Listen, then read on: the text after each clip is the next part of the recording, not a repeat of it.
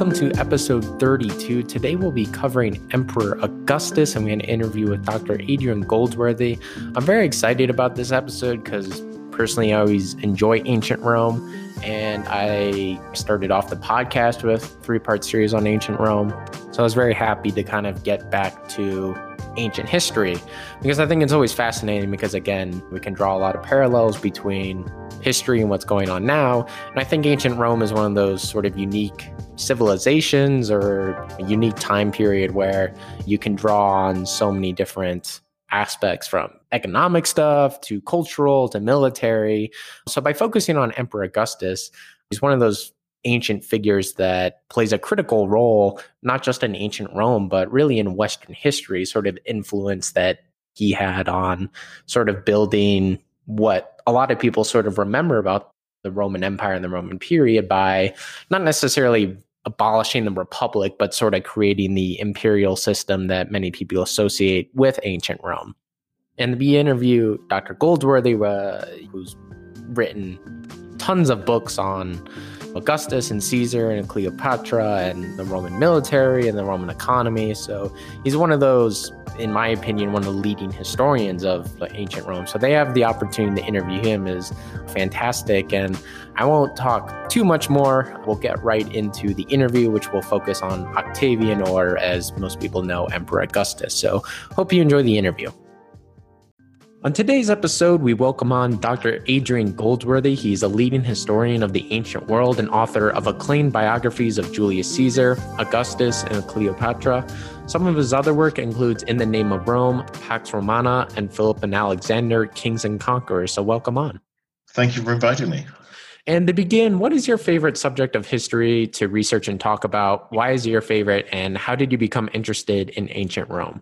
It's difficult. I mean, most history fascinates me. And if you're traveling and you visit somewhere and you think, oh, that's where that happened, I can end up reading all sorts of things about that. So I'm easily distracted. I've always liked the Romans because growing up in Britain, there's the remains of a Roman legionary fortress, an amphitheater about 20 miles away from where I grew up. So I was always pestering my parents to take that. When you can climb over the walls and the remains, it makes it a bit more immediate than, say, Egyptian history or Greek history or anything like that. So it's a mixture of that. It's watching the old epic movies on TV, and just there's something about the Romans that's fascinating. So I just keep coming back there. But again, as I say, I easily get distracted, and I just find history and people's stories fascinating. And what are some of the challenges that you've encountered while researching ancient history and writing about it?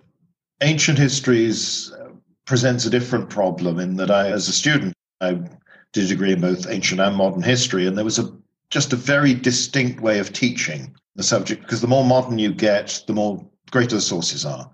When you start talking about the ancient world, there's always a limited amount of evidence that survives and huge gaps, lots of things we simply don't know.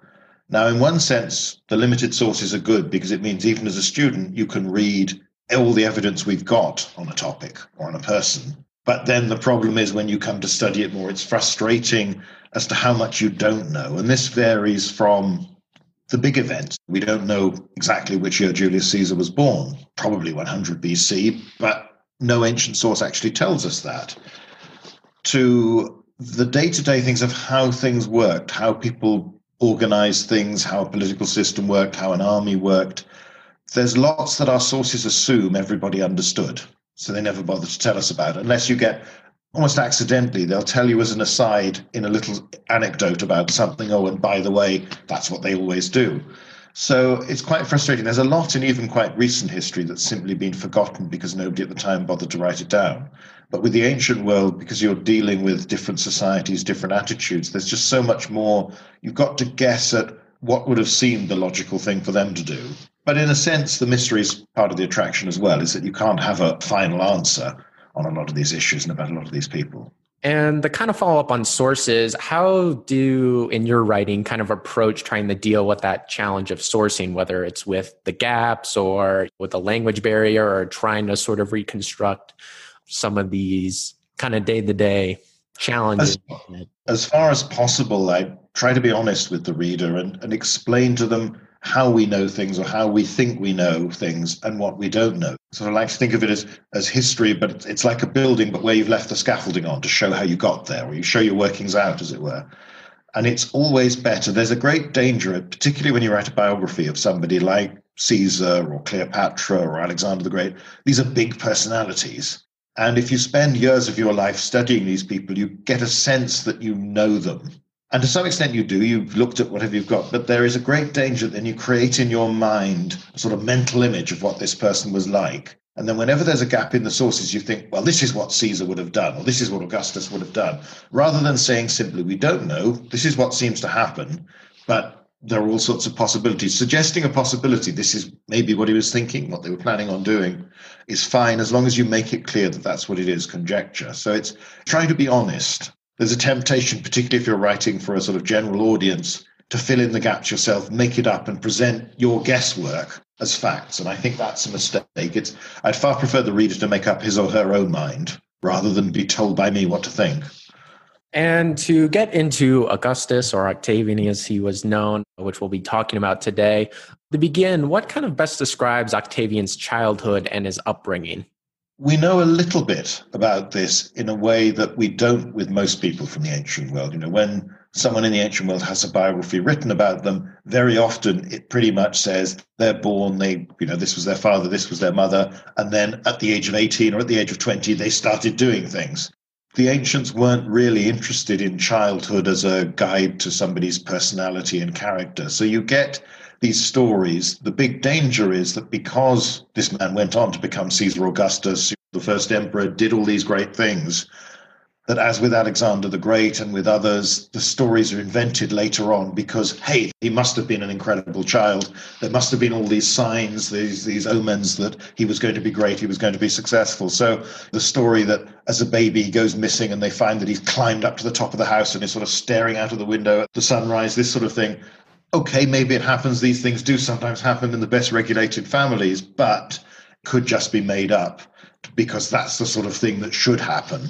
As far as we can tell, his upbringing was fairly normal for a Roman aristocrat in that he'd be educated at home, he'd be brought up to speak Greek as well as Latin, and that apart from the formal education, which might be by tutors, but sometimes there'd be friends or family connections, so there'd be a class group of a few boys learning together, because beyond a certain age, girls start having a different education to boys. The Romans also put great store in learning by seeing other people do things. So once you get into your teens, you're starting to follow around members of your family as they go about their daily business as senators. So you sit outside the open doors of the Senate meeting and listen to the debates. You see them greeting their clients, their friends. You see them canvassing for others. So there's a lot. The Romans are not, the modern world is very much you go to law school and you learn to do that. You go to whatever it is, you do specific training. The Romans were far more general, but also followed by other people's examples. And they extend that even into formal education in that when they're reading histories or they're reading about past events, it's the example, what did this person do that was good, that was admirable, that was correct, that was clever, and what conversely did they do that was bad, that was contemptible. So there's that sense of example. I mean, it's a very personal, very aristocratic way of thinking, but that's, as far as we can tell, the evidence suggests that's the sort of upbringing Augustus has, as does nearly everybody else.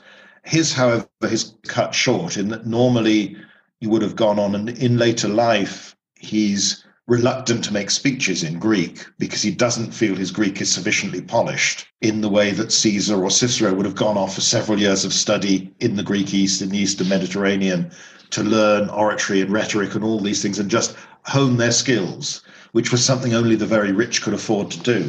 So it was a mark of the sort of perfect education. He doesn't get that because he throws himself into politics and public life much earlier.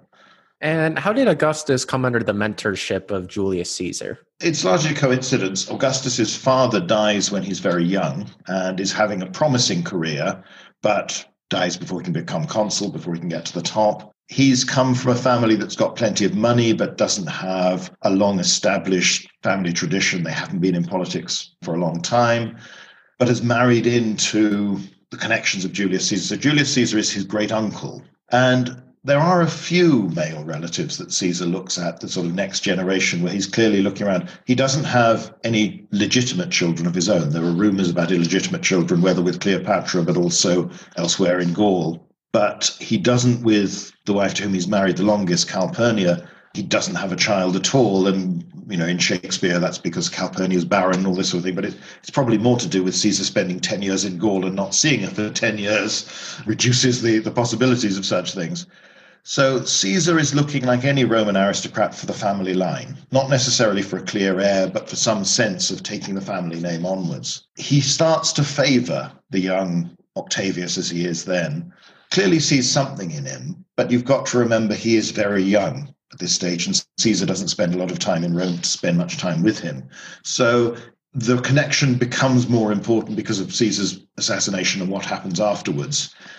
At this early stage, there was at least one other relative that he might have favored. He starts to give him a few prestigious posts at an early age, but beyond that, it's more to do with what's in Caesar's will. And obviously, Caesar didn't anticipate dying at that stage, so the will might have changed, his ideas might have changed. But in fact, things work out because Caesar's stabbed to death on the Ides of March. And generally, what did this sort of mentorship entail? Was it simply, given opportunities to receive education, or, were there other things such as participating in Caesar's campaigns? Really, what did this entail?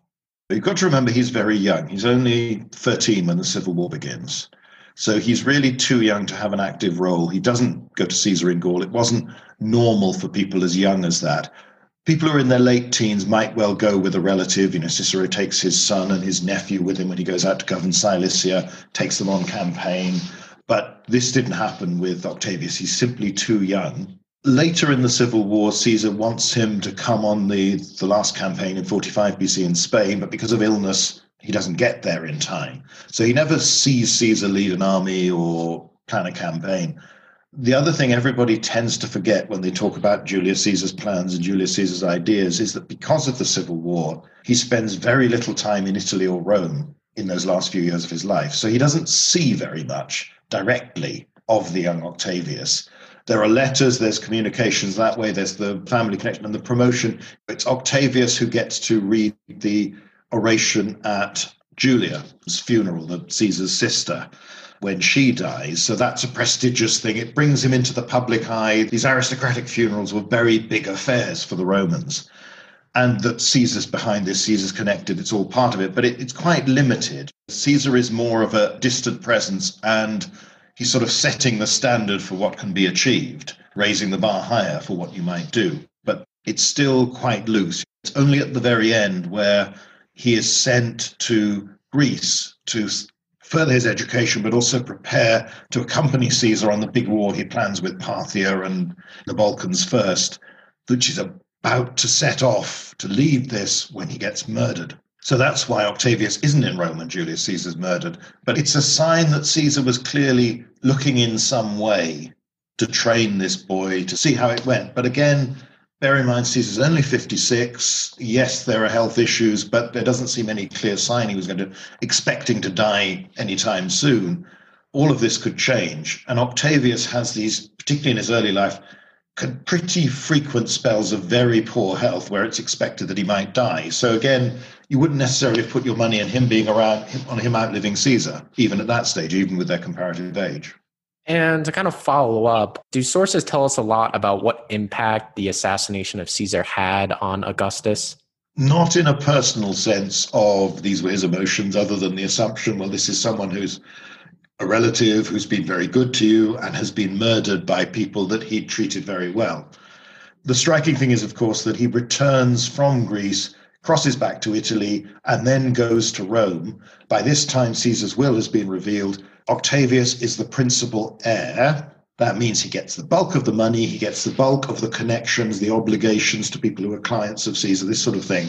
But Caesar can't bequeath any of his powers. Roman law doesn't work that way. Roman society doesn't work that way. He hasn't actually adopted him as son. It was quite common in a will that if you were the main legatee, you took the person's name, which is what he does. So he assumes the name of Caesar straight away, and from then on uses it. And it is only his opponents who call him Octavian or Octavianus, which emphasizes that he's just an adopted son. But he claims that this is not just I'm the main heir, I am the son, I am not simply Caesar's money, but Caesar's position. He goes and publicly states this, that he expects to succeed to all of Caesar's powers, Caesar's position, Caesar's prestige. Now, for somebody who's a couple of weeks short of their 19th birthday, has no real record of any sort of achievements in a society where age is vital to political office. You can't be consul until you're 42. This is staggering and unprecedented.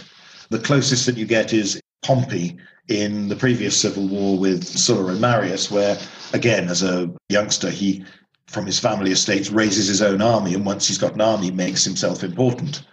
But he's got more backing. His father is still alive at the start, whereas the Octavius, or the young Caesar, as he's now called, is just assuming that he can take over Caesar's supporters and makes a pretty good job of doing it. But it's easy for us, because with hindsight, this happened, to think this is all quite natural. People just didn't expect it. You can tell from Cicero's letters, you can tell from everybody's reactions.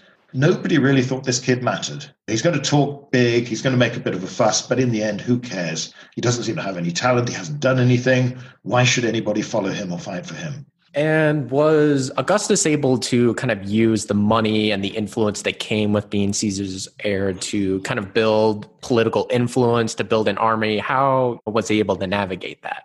I mean, he's dismissed as a boy who owes everything to a name. And the name of Caesar was so powerful because of all that he'd achieved, but also because he's got this army of veteran soldiers. They've been discharged, but this is a Roman army where people as a rule are not yet serving for sort of 25 years. These are quite young men. And you've also got other people from their communities throughout Italy. Caesar's been giving land to his soldiers. There's an awful lot of people out there who are outraged by Caesar's murder and have no reason to believe in the liberty that Brutus and Cassius proclaim, because it's largely liberty for the aristocratic elite to run things and benefit from that. And they rally to him. Now, some of this is the name. Some of this is that a few powerful backers of Caesar, who were not necessarily from the leading aristocratic families, but were financiers, were good organizers, were good planners, they back him. It doesn't always work. The first attempt, where he forms his little private army or following and marches on Rome and then announces he's going to do all these things, it's a damp squib. Nearly everybody deserts him, because there isn't a crowd rushing up to say, wow, yeah, great, it's a new Caesar, we want you. However, he then goes back, recruits more, and starts to raise an army, and an army consisting of quite a lot of experienced soldiers, even more experienced officers, so you can train the recruits you're getting at a time when the civil war is building up between factions in the Senate and Mark Antony, and there is a great shortage of capable trained soldiers in Italy. And the thought that you can use, they don't want Caesar's veterans to go and rally to Antony in big numbers, because that will make Antony dangerous. But Antony he's been Caesar's colleague as consul. He's from one of the big families in his own right, not through any will or adoption. And he's older. He's old enough to be taken seriously and to scare people. So Cicero and others, you have the famous comment from Cicero, laudandum adulescum ornandum tollendum. We must praise this young man, decorate him and discard him. They think that the young Caesar will be easy to ditch. Use him, use his name, use his soldiers, but he's just a kid, he doesn't matter. And he is able to negotiate this and make himself important because he's got an army, but then use that army carefully and realize that since everyone is planning to discard him, and it's a pretty dumb thing on Cicero's part to have said this publicly and have it reported that this is what you're planning to do. It doesn't inspire confidence. He's able to switch side. He does the deal with Antony, with Lepidus. You get the triumvirate formed, and they turn on the senatorial faction opposed to Antony and take over Rome, and you have the proscriptions and all of this. So he's doing this, and again, it's probably worth remembering that people like Antony and Lepidus couldn't quite take him seriously either, because he was just too young and he didn't have any military reputation. And there are even, stories that he runs away in the early battles and that he's going and hiding in a swamp and all this sort of thing. And he doesn't seem healthy and he doesn't seem particularly good at anything. So they just don't think that this is someone in the long run who's going to last the course. And the kind of follow-up, when the senatorial faction and Octavian and his allies kind of come into conflict, was this his first experience sort of trying to lead an army and navigate Roman politics? And did he see these kind of alliances as a means to an end? Oh, quite clearly. I mean, he's just as cynical as everybody else. And as it turns out, a lot smarter, though nobody realizes this for a long time. And again, when you think this is a time when most of us are just be at college and starting out and to have the confidence to do all of these things when he doesn't have any experience and he hasn't seen this done and nobody's really done this before, it is quite staggering. But one thing he seems to pick up on from quite early is that he doesn't actually have to be good at everything, like leading an army, as long as he can find someone he trusts who is good. And then he rewards them. But you start to have this partnership with Agrippa, who will eventually become his son-in-law, but is around about the same age, with others, where he finds capable people and he gets a good team. But there's never any question. He's Caesar's heir. He's the Caesar. So the fact that he's the son of the divine Julius, because by this time, Julius Caesar's been declared a god, means that particularly as he tends to recruit people from the less famous families, he's always going to be the chief. He's always going to be in charge, but he can use talented people to do what they do best and not have to be good at everything himself. So which again is a rare skill, that you realize that particularly in this sort of society, actually, I'm not good at this, but if I know somebody who is and I trust them, then they do well, but I do even better. And again, one of the big myths is that he's up against eventually Antony, who's supposed to be the famous general, but that's largely a fabricated image of being a great commander. Antony isn't very experienced either, nor are Brutus and Cassius. Everybody else around there is making it up as they go along. The really big names in military command, the Pompeys, the Julius Caesars, they're all dead. So you've got lots of inexperienced commanders, quite inexperienced armies. So it's in a sense, a lot of it's like the American Civil War. Everybody's learning as they go along. So everyone's making loads of mistakes. And if you can just be a bit better, you start to get on a roll and you get that confidence, and then it's easier and easier to win. And who were some of these kind of confidants that Octavius relied on, whether it was leading his armies or mentoring him? How did he go about sort of recruiting these people and building this kind of team as you described? It's a little hard to tell. I mean, some of them are clearly people of about his age that may have been educated with him, certainly are in those latter stages. The two most famous will be Agrippa, who's the great commander, the great organizer, the man who just gets jobs done, very practical, very bluff, and never wants the credit for it. He even turns down triumphs later in Augustus's reign because he doesn't need to prove anything. He's won enough victories. He doesn't need to show off. And then Maecenas, who's more the political operator, who's the patron of poets like Horace and Virgil. So in due course, we'll bring in all these incredibly talented artists to help celebrate all the achievement of Augustus. But they do just seem to be personal friends. Now, again, that's a very Roman way of doing things. This is how an aristocrat tends to work and think: get your friends, get your family. Later on, as he gets older, Augustus will make more and more use of family members for nearly every key job throughout his reign. And they command his armies and they govern the provinces and they look after Rome while he's away, and then he looks after Rome while they're away, and this sort of thing. Agrippa will go right the way through until his death, slogging for Augustus, and then subsequently Tiberius and Drusus, his stepsons and grandsons later on, will start doing all these jobs. So it's a very personal thing, and it partly works because you have someone whose position is unassailable, but who is good at making friends and is good at working with people. After defeating the original plotters against Caesar, Brutus and Cassius, how quickly did Antony and Lepidus and Octavian come in the conflict, and what was the outcome of that conflict? It's fairly rapid. I mean, there's always a great difficulty when you start dividing up the Roman world. The Roman system is supposed to, the Roman Republic, stop any one individual, any one group getting supreme permanent power.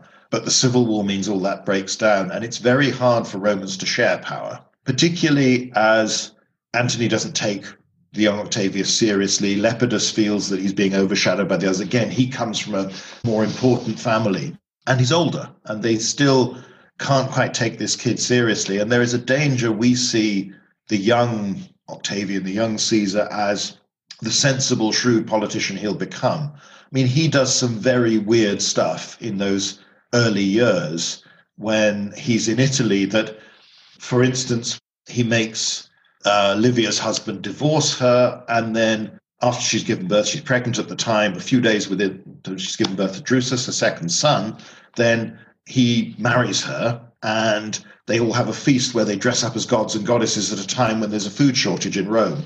So but you have to remember, these are people in their early 20s who've had staggering success. They've challenged the world and they've won. So expecting them to behave in a restrained way is like expecting the pop star or the sports star who suddenly at the age of 21 is a multi-billionaire or something and can do whatever they like, and everyone around them is telling them they're wonderful. So he makes mistakes. He does crass things. He's not always popular. There are riots. There are problems. But he learns from his mistakes, and he doesn't make them twice, and he starts to improve things.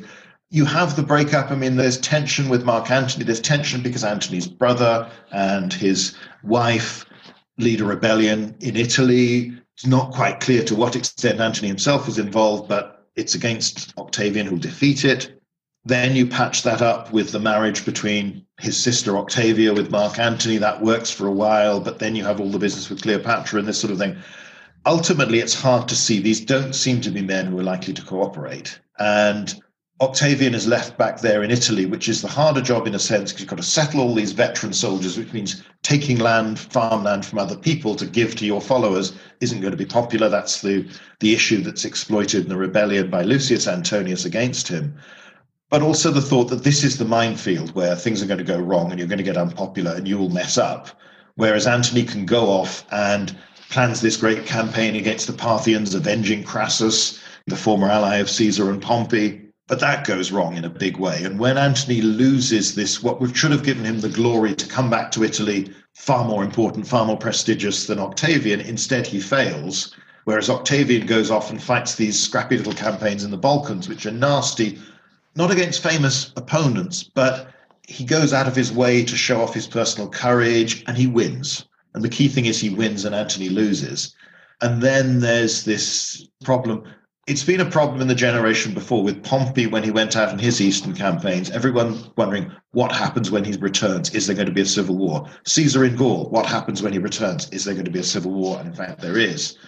People are thinking in the same way about Antony. Octavian starts to exploit this. Antony does lots of really dumb things in terms of public relations for Rome, promising to give most of the Eastern Empire to Cleopatra's children. And he's able to be portrayed as someone who's just gone native, gone wild, isn't a Roman anymore. So it's probably reluctant to use the word inevitable for anything historically involving human beings. Things don't have to happen, but it's high risk. This is probably going to happen. And then with the Civil War, Antony performs very badly. And it's partly because people are surprised at this because they expect him to be the great soldier and the great general. But again, he really doesn't know that much what he's doing. And Augustus has Agrippa, who really does know what he's doing. So prosecutes the campaign really ruthlessly. And once Antony at Actium, the military defeat or the naval defeat in the sea battle isn't that massive, but what damns him forever is that he runs away. Cleopatra sails off, he follows, they take the money away. But if you've lost your army, you've lost your navy, and you've lost your credit as a Roman aristocrat. Roman aristocrats don't run away. They rally the army to fight you again tomorrow or the next day or whenever they can. They don't run away. They don't admit they've lost. He's never going to come back from that. So it leads to that success. And then by this time, there are really no other serious challenges left. And when Octavian defeated Antony and Cleopatra, what plans did he have for Cleopatra and what ended up happening to her? It's very hard to know because obviously we know that she sort of fakes her own death to get Antony to kill himself. And then, actually, I'll think about it for a week or two. And she tries to meet him. And all these stories of she's clutching letters from Julius Caesar. She's trying to look pathetic. And in a sense, you have sympathy for her because she's always been a loyal ally of Rome all the way through. It's just the Romans keep on having civil wars. So the person she's loyal to, first of all, Julius Caesar, then later Mark Antony, keeps losing. And what do you do? And there is the offer there, the promise, I can exploit Egypt's wealth, Egypt's prosperity. It's both from trade, but also from the production of wheat for your benefit. Or if I can't do it, maybe my children can do it. In some ways, you have to wonder, was it convenient that she killed herself so she could only be carried in effigy in his triumph?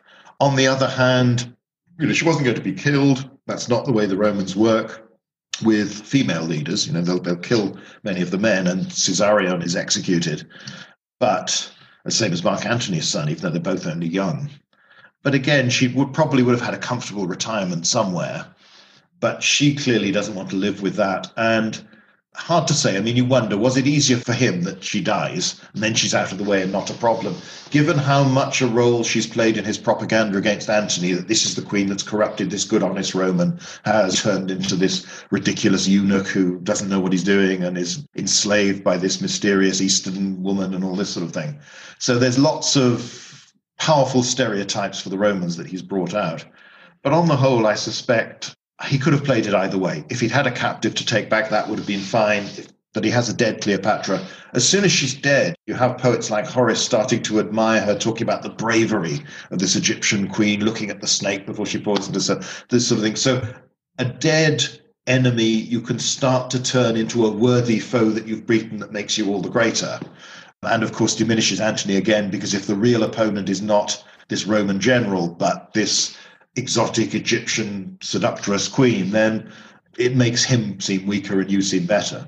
And eventually, after defeating Antony and Cleopatra, once he returned to Italy, did Octavian name himself emperor, or was this title granted to him? And how was he able to go about consolidating power, especially with some of the more prominent aristocrats who maybe didn't necessarily like him?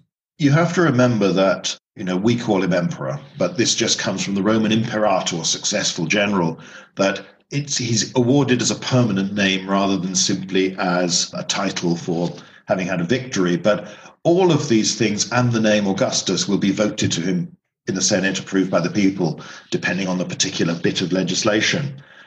But they've clearly been arranged. Later on, we hear that he's supposed to have considered taking the name Romulus and then decided, no, first king of Rome, kings are dodgy. And Romulus, there's one tradition that he was torn apart by the Senate because he'd become a tyrant. Let's stick with Augustus, which has these sort of vaguely religious overtones and is new. One thing that was very much in his favor is the sheer exhaustion of Italy. They're fed up of civil wars. They've had a couple of generations of this. And the number of people that have had their farms taken from them, this is something you see very much in the poets. There's sense of loss of, family property you've had for generations has been taken to be given away to somebody's supporters. They want stability. They want to know that you're still going to own your property 10 years' time, that you can give it to your children. It's not going to be stolen. They don't want their sons and themselves to be conscripted into the army to fight some general simply for power. There's no ideology really involved in the civil wars. It's all about different warlords competing for power. And the other advantages that he has that Julius Caesar didn't have is that because of these civil wars, virtually everybody important and willing to stand out in the Roman Senate is either your supporter or dead. This Senate has been purged appallingly, and it's those who stand out, those who are willing to speak up, who are willing to do something, who are most likely to get killed in the civil war. So there's sheer exhaustion, and it helps that he then lives such a long time. He gives them peace, and everybody just wants peace. They just want stability. They want the law to work again. They want the state to work again. And he tells them repeatedly, he's not emperor. He is the first man in the Senate, the first man in the state, but he's the first servant of the state. It's all about the Republic, the res publica. I've restored the Republic. I've restored law and order. I work tirelessly for you. I do all of this, but I do it for you, and you voted me the powers to do this. And it happens in stages. And there's trial and error. He's consul every year for a while. That's a bit too blatant, and it also means you can't give the job to everybody else. So he gradually develops this system by which the aristocrats get enough prestige, enough honor to live with the fact that deep down they know there is one man who has supreme power, who controls the army. The soldiers now are taking an oath of loyalty to him and the Republic, not simply to the Republic. They get their pay from him, they get the promotion from him, they get their discharge bounty from him. It's his army that he's created, he controls, and all the major campaigns are waged by his representatives, not by somebody chosen by the Senate. So it's a gradual thing. There were times when it was probably going wrong, and there are a succession of plots, but they never really get anywhere. And it's 19 BC is the last time somebody outside his family holds a triumph. But nobody knew that until looking back, and they suddenly realized that actually that's not happening anymore. So it's gradual, but it's also just before Augustus dies, when he's on his last voyage down the Italian coast, a ship coming from Egypt bringing grain passes by, and the sailors on it, when they realize that the Emperor Augustus is on the thing, they're cheering, and it's all about the man who made the seas safe to travel. And yes, that's a little bit of sycophancy, but it's also basically true. you restore peace, you restore order after decades of chaos and slaughter. And it had been so bad that everyone is just glad to get on with their lives. And they also don't know, as we do, that after Augustus, there's going to be more Caesars, more emperors, and this is life now. But actually, it continues to work because on the whole, the good emperors, make people realize, actually, it's better off. You're better off with me. And if they treat, a lot of the ancient world works because of sort of what they would see as respecting each other's honor, treating people in a way that makes them feel that they're not humiliated, therefore they can put up with the fact that actually you have power and they don't. So it's a very gradual process. And to kind of get into different aspects of his rule, to begin, was Roman religion a big part of his life? Yes, in the sense of religion is everywhere in Roman life, and every politician is a priest as well. Caesar is Pontifex Maximus, Augustus will become Pontifex Maximus. Every ceremony begins with ritual, with sacrifice, with taking the auguries. It's always very hard to know what the Romans actually believed and to what extent there was an emotional element in this. Julius Caesar seems terribly cavalier. Yes, he's the supreme priest of Rome, but he doesn't seem that bothered by any rule or regulation and does what he likes. But you had to show respect. It was all about public respect. And perhaps there were, for somebody like Augustus, given all the success he's had, he probably is going to end up believing he's special. People who are successful, usually it's the natural human instinct to believe that, well, I deserve this. In the same way that people who fail in things tend to want to believe that it's somebody else's fault. It's just, this is how we're wired in. So it's there, it's important. And the other thing, one of the many things he's doing, he's restoring the Republic. He's also restoring the proper relationship with the gods. So he stresses how many temples he builds, he repairs on a grand scale. So it's physical renewal, it's spiritual renewal, with a revival of some very ancient cults. He holds the secular games and has Horace write this great hymn to be sung. And he probably has to fiddle the calendar to do this. And there are elements where you're reviving cults in a form that they probably never actually had in the past. So it's trying to reassure people. Again, a lot of people who bring in radical change cloak it very effectively with the idea of tradition, the sense that actually this isn't change, this is renewal. This is how we used to be in the good old days. And that makes it easier for people to deal with this. And then it becomes the habit and the tradition. So it's vitally important. It's absolutely everywhere. But it is, and it's very hard for us coming from monotheistic traditions to quite get into the Roman mindset of this great pantheon of different gods and goddesses who do different things and understanding just what did it mean to people. But clearly to some it means a lot. To others, probably all the variation in attitude you get today. But certainly publicly, he shows great respect for the gods, and there is the emphasis on him. He is only deified after he's died. He doesn't want to become a god while he's alive, which sort of thing Hellenistic kings and queens, Cleopatra had been goddess and all this sort of thing. You're not doing that. You're not doing what evil, tyrannical monarchs do. You're just being properly respectful to the traditional gods of Rome. And did Augustus have a family? And if so, how important was this in his life and kind of what role did it play? Family is vital, as it is for Roman aristocrats. It's a family-based system where the name is so important. And that's why the big Republican families, they constantly advertise. That's why a funeral of an aristocrat is a public affair where you celebrate the achievements of all the past generations and then promise for the future, this is what the next lot are going to do. Now, Caesar had been starting to restore the fortunes of his branch of the Julii Caesares, his family, because they hadn't been prominent for quite a long time. And Augustus takes this further and takes it an extra stage. And he also uses his family a lot. As I mentioned, soon all the important commands come to be held by a family member, even if it's a distant family member by marriage. But the big ones are held by Agrippa. Then there are Augustus's grandchildren, Gaius and Lucius, the children of his daughter Julia, married to his old friend Agrippa, who's obviously literally old enough to be her father. Later on, his stepchildren, Tiberius and Drusus. One interesting thing, you also get the women of the imperial family and the children of the imperial family get more and more of a role. So his sister Octavia is prominent for quite a while. Livia, Augustus's wife, gets to do, sometimes there'll be a ceremony where he will give a banquet for the men of Rome and the women, or they will give a banquet for the women of Rome, or they will take part in particular rituals. So you look at monuments like the Ara Pacis Augusti, where the whole family is there, women and children celebrating the peace that Augustus has brought back to the empire. So they're important. One interesting thing is that Livia and Augustus never have a child that lives. There's one account that suggests that Livia gets pregnant but has a miscarriage and loses the child, but he doesn't divorce her. And people like Caesar and Pompey had 4 or 5 wives and basically, kept moving along because they wanted children. Divorce was very easy for Roman aristocrats. So it does speak of probably a deep emotional bond. People always are inclined to say, oh, well, she comes from the old aristocracy and she's well connected. Well, yes, she is, but so were plenty of others. He could have found a replacement, and her family weren't so important that divorcing her would have done that. So keeping this woman who clearly assists him in what he does, most of it informally, most of it behind the scenes, but sometimes there as well, and accompanies him on his journeys. So Augustus spends more than half his reign away from Italy and away from Rome on the frontiers, not always campaigning directly, but overseeing things. Nearly all the time, Livia goes with him, and this becomes the pattern for his family. The wives and children go with them, so hence the Emperor Claudius is born in Gaul, in Lyon.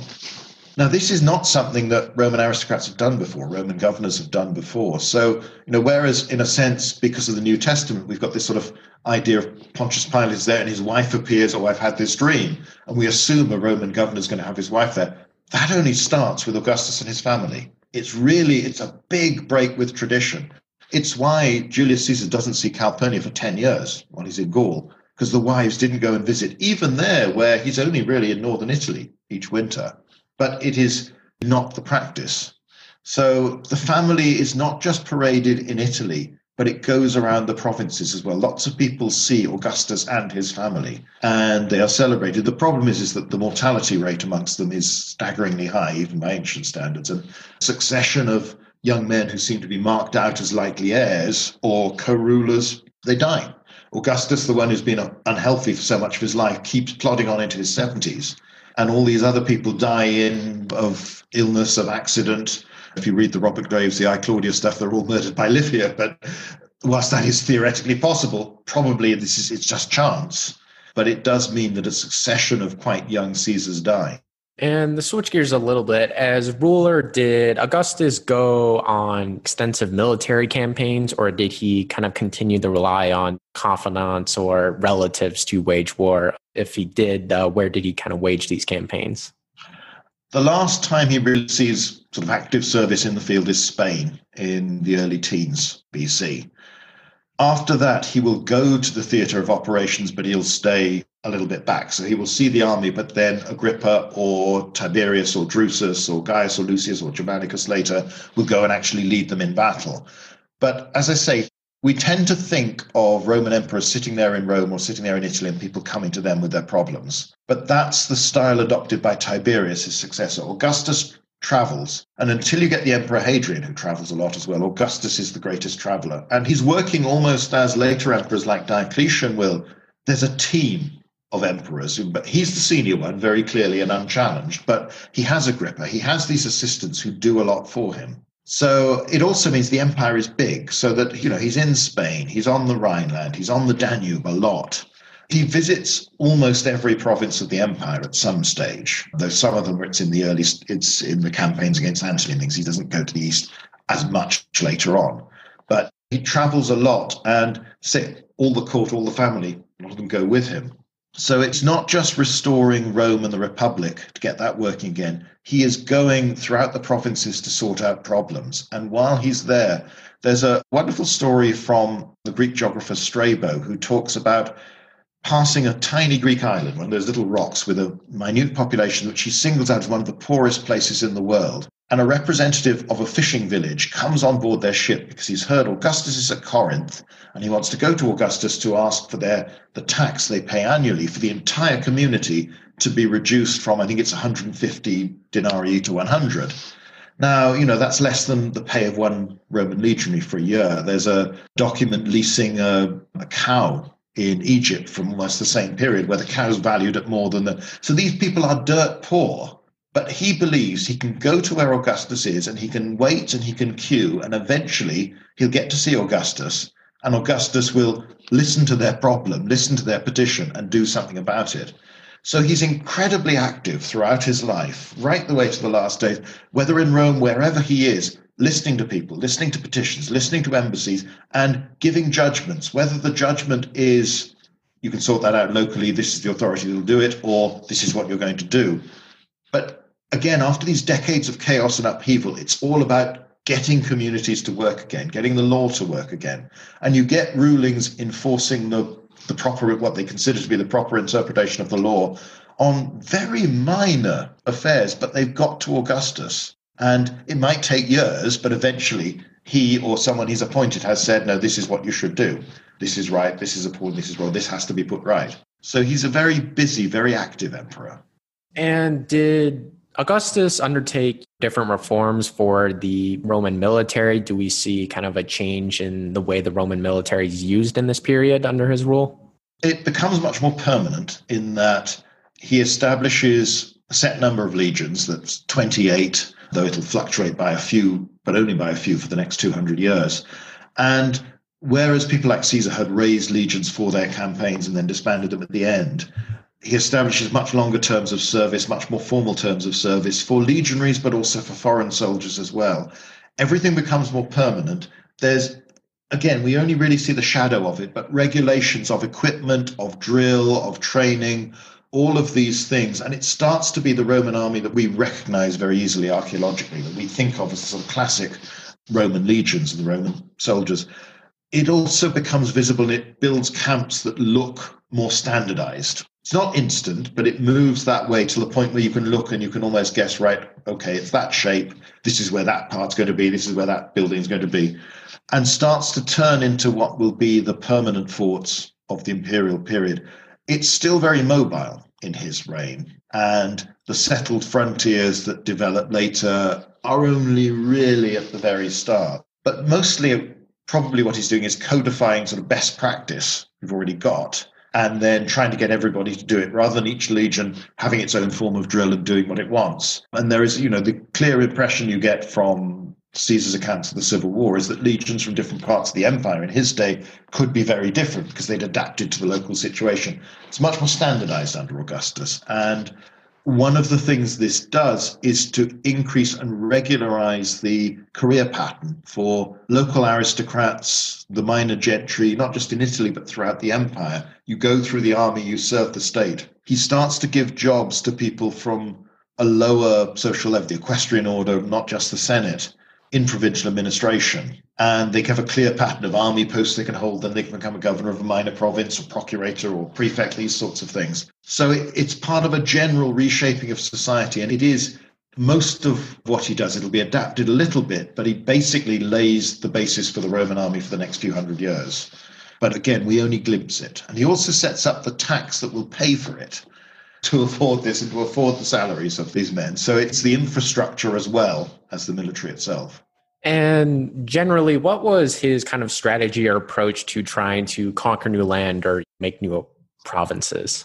Augustus parades the fact that he's brought peace back to the Roman Empire. And you mentioned before the Ara Pacis Augusti, the altar of peace of the divine of Augustus. And it comes to find later. And he talks about closing the doors of the temple of Janus a couple of times in his reign, which was only done when the Roman people were at peace everywhere in the world. But actually, if you read his Res Gestae, his account of his deeds, it's a long catalogue of I conquered this people, I subdued this people. He does conquer a lot. So it's peace between Romans and then restoring the might, the majesty, and the glory of the Roman Empire. He completes the conquest of the Spanish Peninsula, which had been ongoing for centuries, but there were large areas in the north and the west that were still pretty independent, pretty warlike, and there are major campaigns there. He pushes the frontier up to the River Danube in the Balkans. So again, pretty grim, gritty campaigns in tough country against difficult opposition. He doesn't go to Britain, even though the poets talk about this. He pushes beyond the Rhine to the River Elbe, creates this big province of Germany. Most of the expansion is in Europe and to some extent around the fringes of Africa and the Middle East.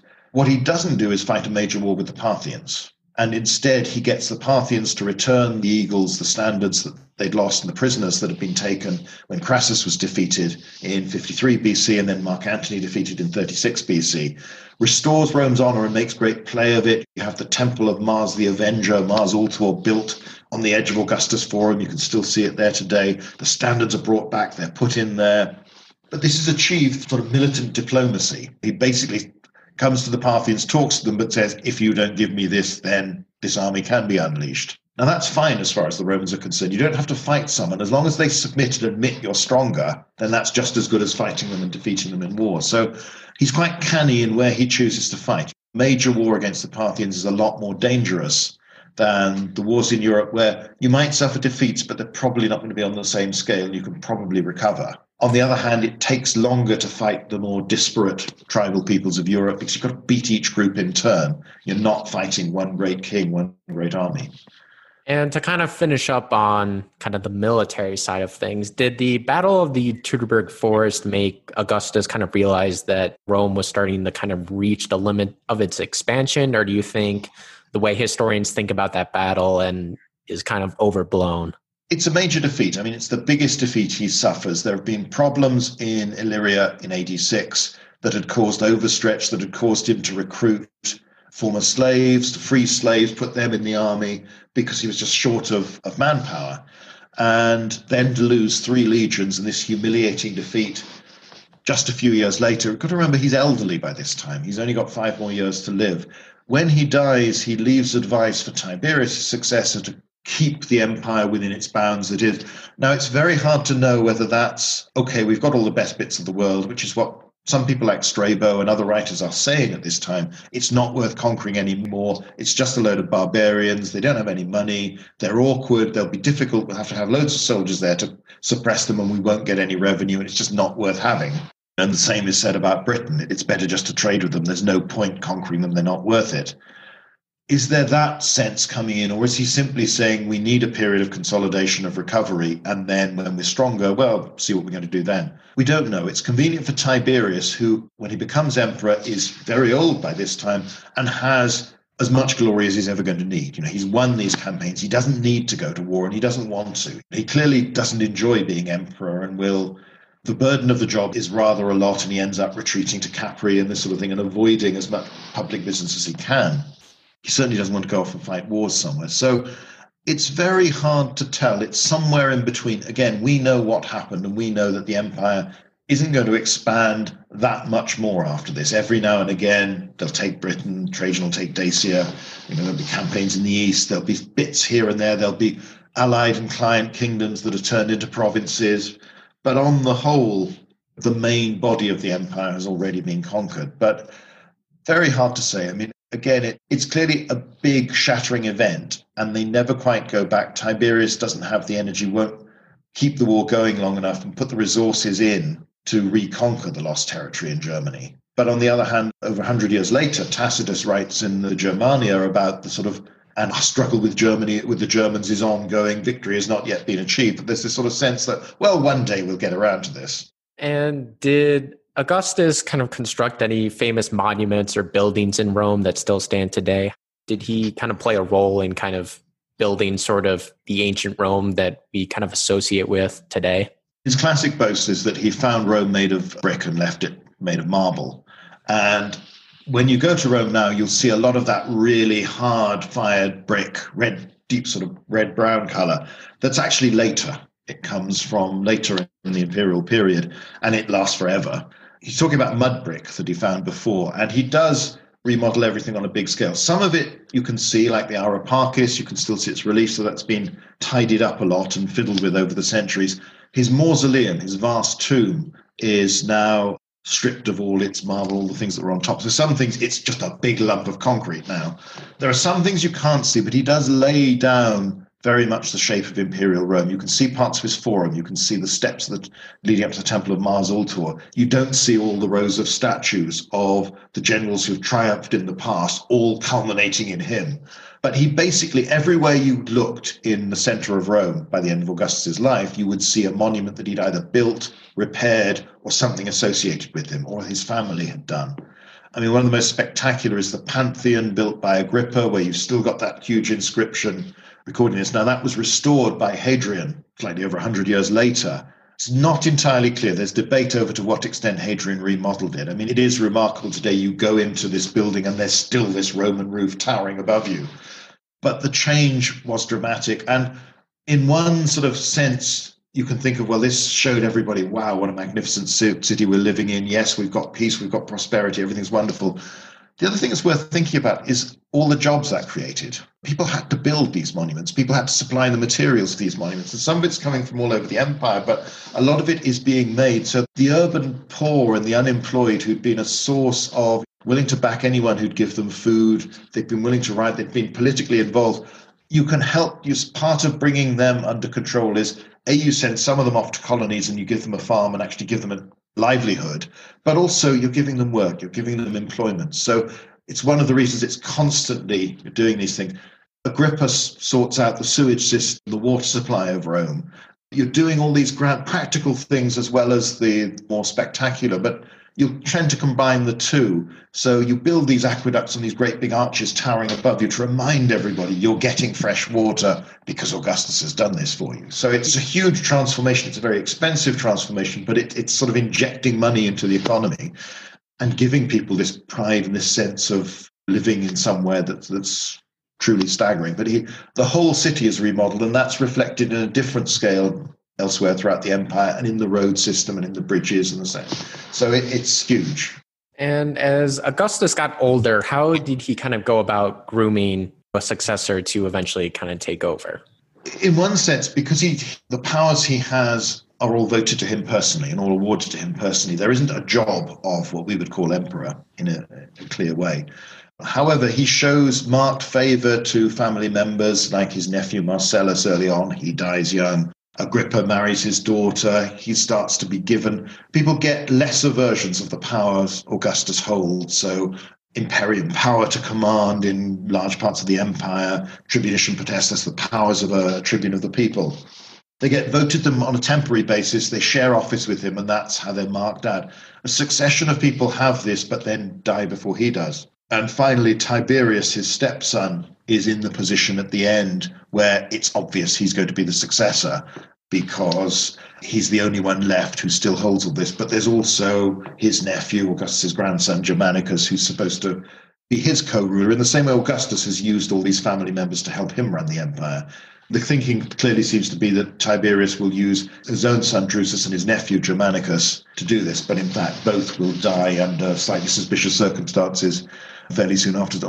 No emperor after Augustus has quite so many capable family members he can trust. But again, it's been a troubled period when you think this is somebody who had to exile both his daughter Julia and her daughter, the other Julia, his granddaughter, for supposedly gross immorality and political intrigue and all sorts of things.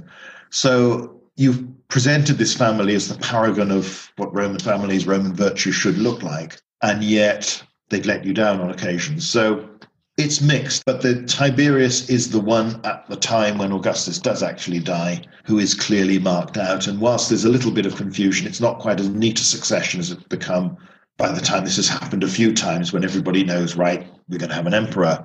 There is a brief question of, well, shall we just go back to how it used to be with elected consuls and they run everything, before I think people realize that just isn't practical anymore. You can't put the genie back in the bottle. Once you've had an emperor who's controlled the army, you need somebody to do that. Otherwise, there's just going to be, everybody's going to try and take that position by force. So you need someone who's strong enough to keep the peace. And how did Augustus die? And what was kind of the reaction around the city of Rome and around the different provinces?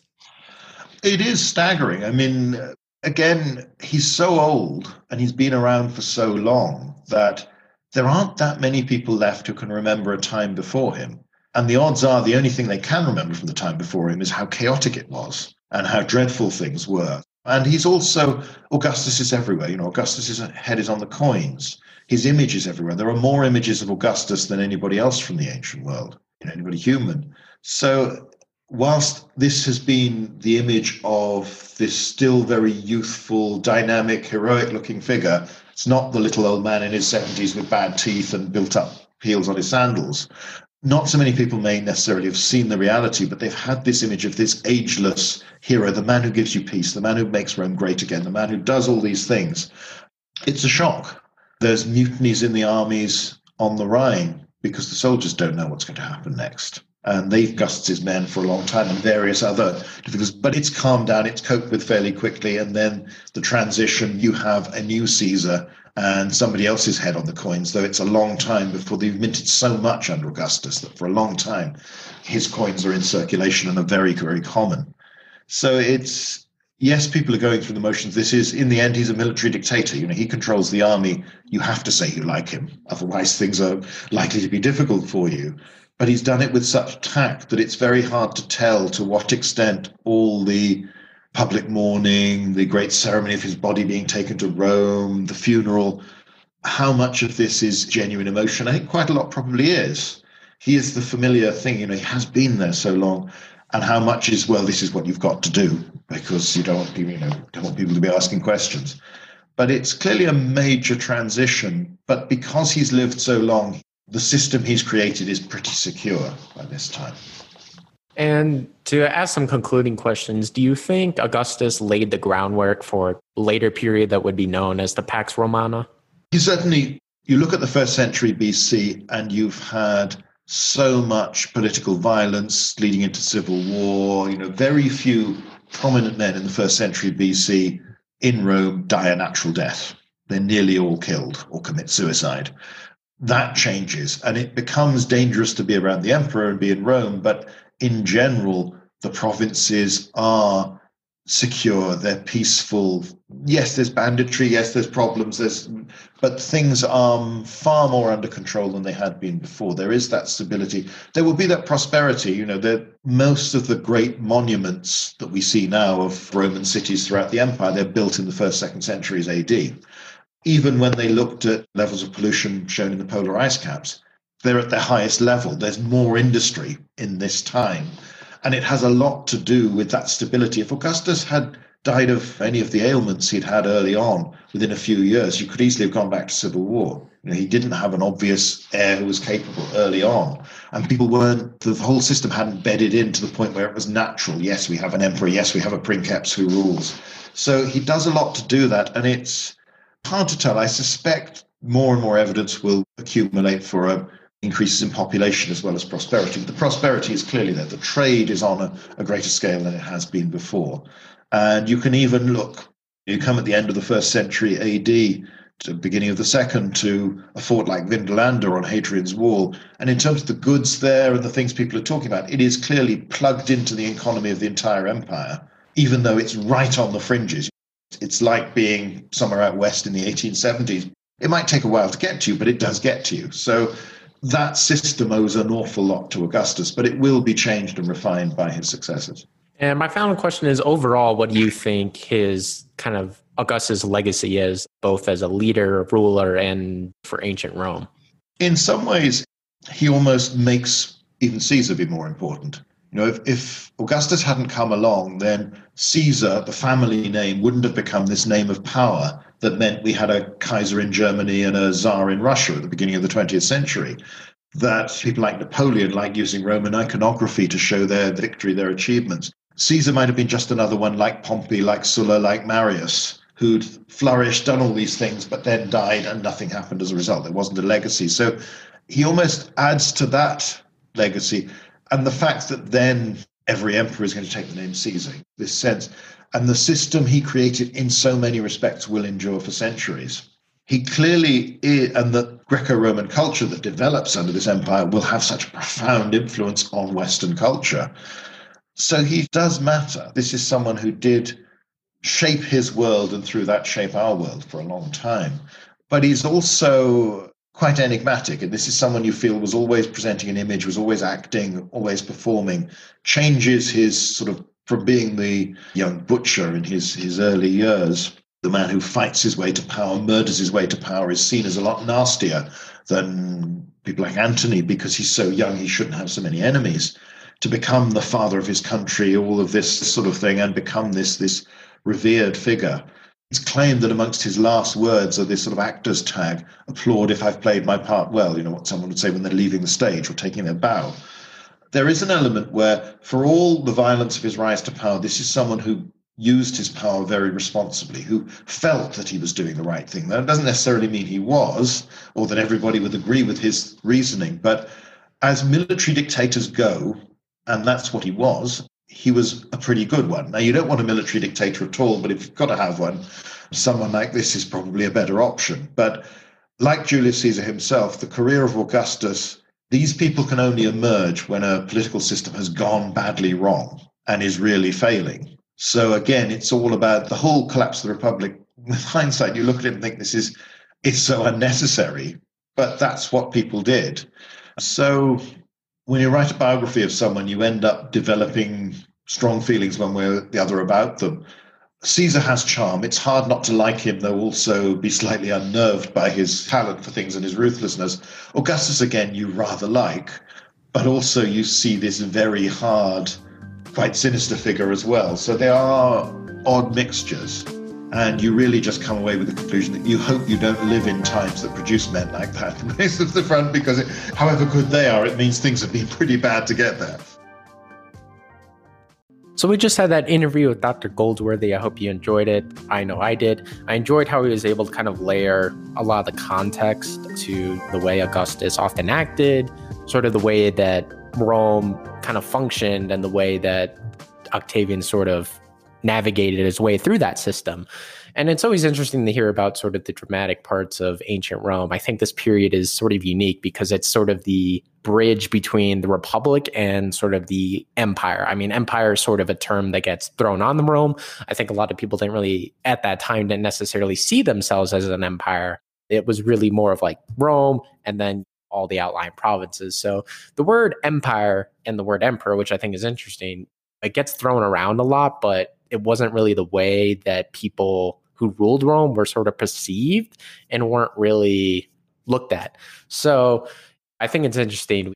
There's a lot of drama in the way that it's almost Game of Thrones-esque in a lot of ways. You have assassinations, you have incest, you have civil war, you have all these sort of things that happen in history. And yet people look at Game of Thrones and like, I think Age of Rome in some ways is sort of, you can bet that history is there. I know it's not the exact history, but I think if you look at ancient Rome and the way that the politics functioned with a very sort of everyone for themselves type mentality, especially at this time, sort of unique. And the way Augustus or Octavian at a very young age was sort of able to navigate that and sort of manage that was really impressive. And he is the sort of longest ruling dictators. Dr. Goldsworthy talked about him in Roman history, and as he constantly mentioned, was this stabilizing force that was able to kind of bring peace. It brought economic prosperity. The empire grew in population. They were able to kind of consolidate their borders and prevent outside intervention. So again, it was the start of this Pax Romana, this sort of Roman peace where internal strife that we often sort of associated before the ascension of Augustus and later during like the 2nd, 3rd century AD when there was constant civil war. Again, it was this period and Augustus laid the groundwork for that. So again, I always enjoy going back to ancient Rome because it's, again, as he mentioned, you have to navigate the challenges of sourcing, but the way he often writes sort of lays out the interpretation of these sources. So I'd recommend any of the number of books he's written, again, about Caesar, about Augustus. He's written about different Roman generals. He's written about the Roman military. He's written about the Roman economy. So I would recommend really any of the books. And he's written about such a wide variety of stuff in ancient Rome that I'm sure you'd find something interesting, whether you're interested in culture or religion or economics or, military. I can guess that he's probably written about it, and especially in ancient Rome. There are a lot of parallels between the way that the government functioned and a lot of those sort of governing principles that we see in a lot of Western governments today, with institutions in place that were designed to make sure that a single party couldn't hold power. Obviously, that didn't necessarily last. But I think the way he framed it, that the Roman Republic was in this constant turmoil where the system just wasn't functioning. So a new system had to come and take its place. If today, for example, if it's a military dictator, that wouldn't necessarily be bad or that would be bad, not necessarily bad, but the way Augustus navigated it by bringing economic prosperity and peace, people were generally okay with it, even though you couldn't badmouth him or whatnot. People were generally fine with it because there was peace after years and years of war and chaos. So, and maybe to draw parallels today, I certainly hope not, but with the US, for example, I think its political system, it's starting to reach this inflection point where you almost have to wonder if there's going to have to be some sort of change, drastic change, in order to make the government function. Because I think the polarization and sort of just the dysfunction in government right now, the economy and society just stops functioning at some point when the government can't actually govern. And we see ancient Rome, Augustus emerges out of that and manages it very well. Right now you have Donald Trump, but I hope he's not the guy to sort of do that. But again, you wonder out of this sort of political chaos that sort of person could emerge to manage all of that. Again, it's sort of this weird sort of relationship that authoritarianism and democracy and different government systems have within societies. When things are great and the economy is good and there's a war, people are perfectly okay with democracy. But when it's bad, people look to those sort of strongmen type leaders to manage that sort of chaos. And then when people sort of become fed up with that sort of strongmen not being able to freely express themselves, all that, they throw out. So it's kind of this weird cycle that we see.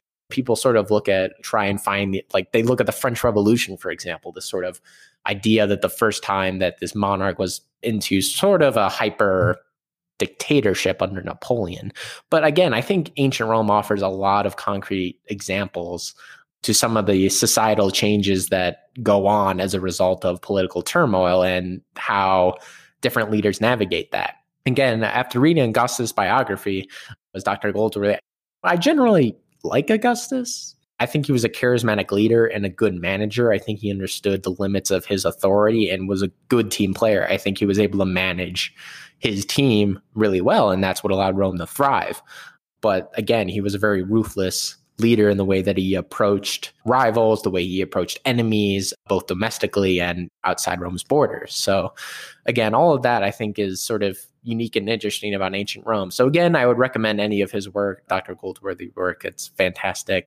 I hope you enjoyed the episode. I hope you learned a little bit more about Augustus and about ancient Rome and the system that dominated that era. So I hope you enjoyed the episode. I would recommend that you keep listening to any other topics that we do.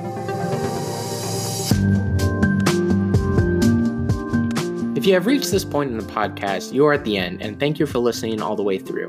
As always, follow us on Spotify, subscribe on Apple Podcasts. You can also follow us on social media at History Does You on Instagram or Facebook to keep up with new episodes, giveaways, and the chance to ask questions of your own to our guests. If you listen to us on Apple Podcasts and enjoy what we do, please give us a review and share it with your friends. Thanks again.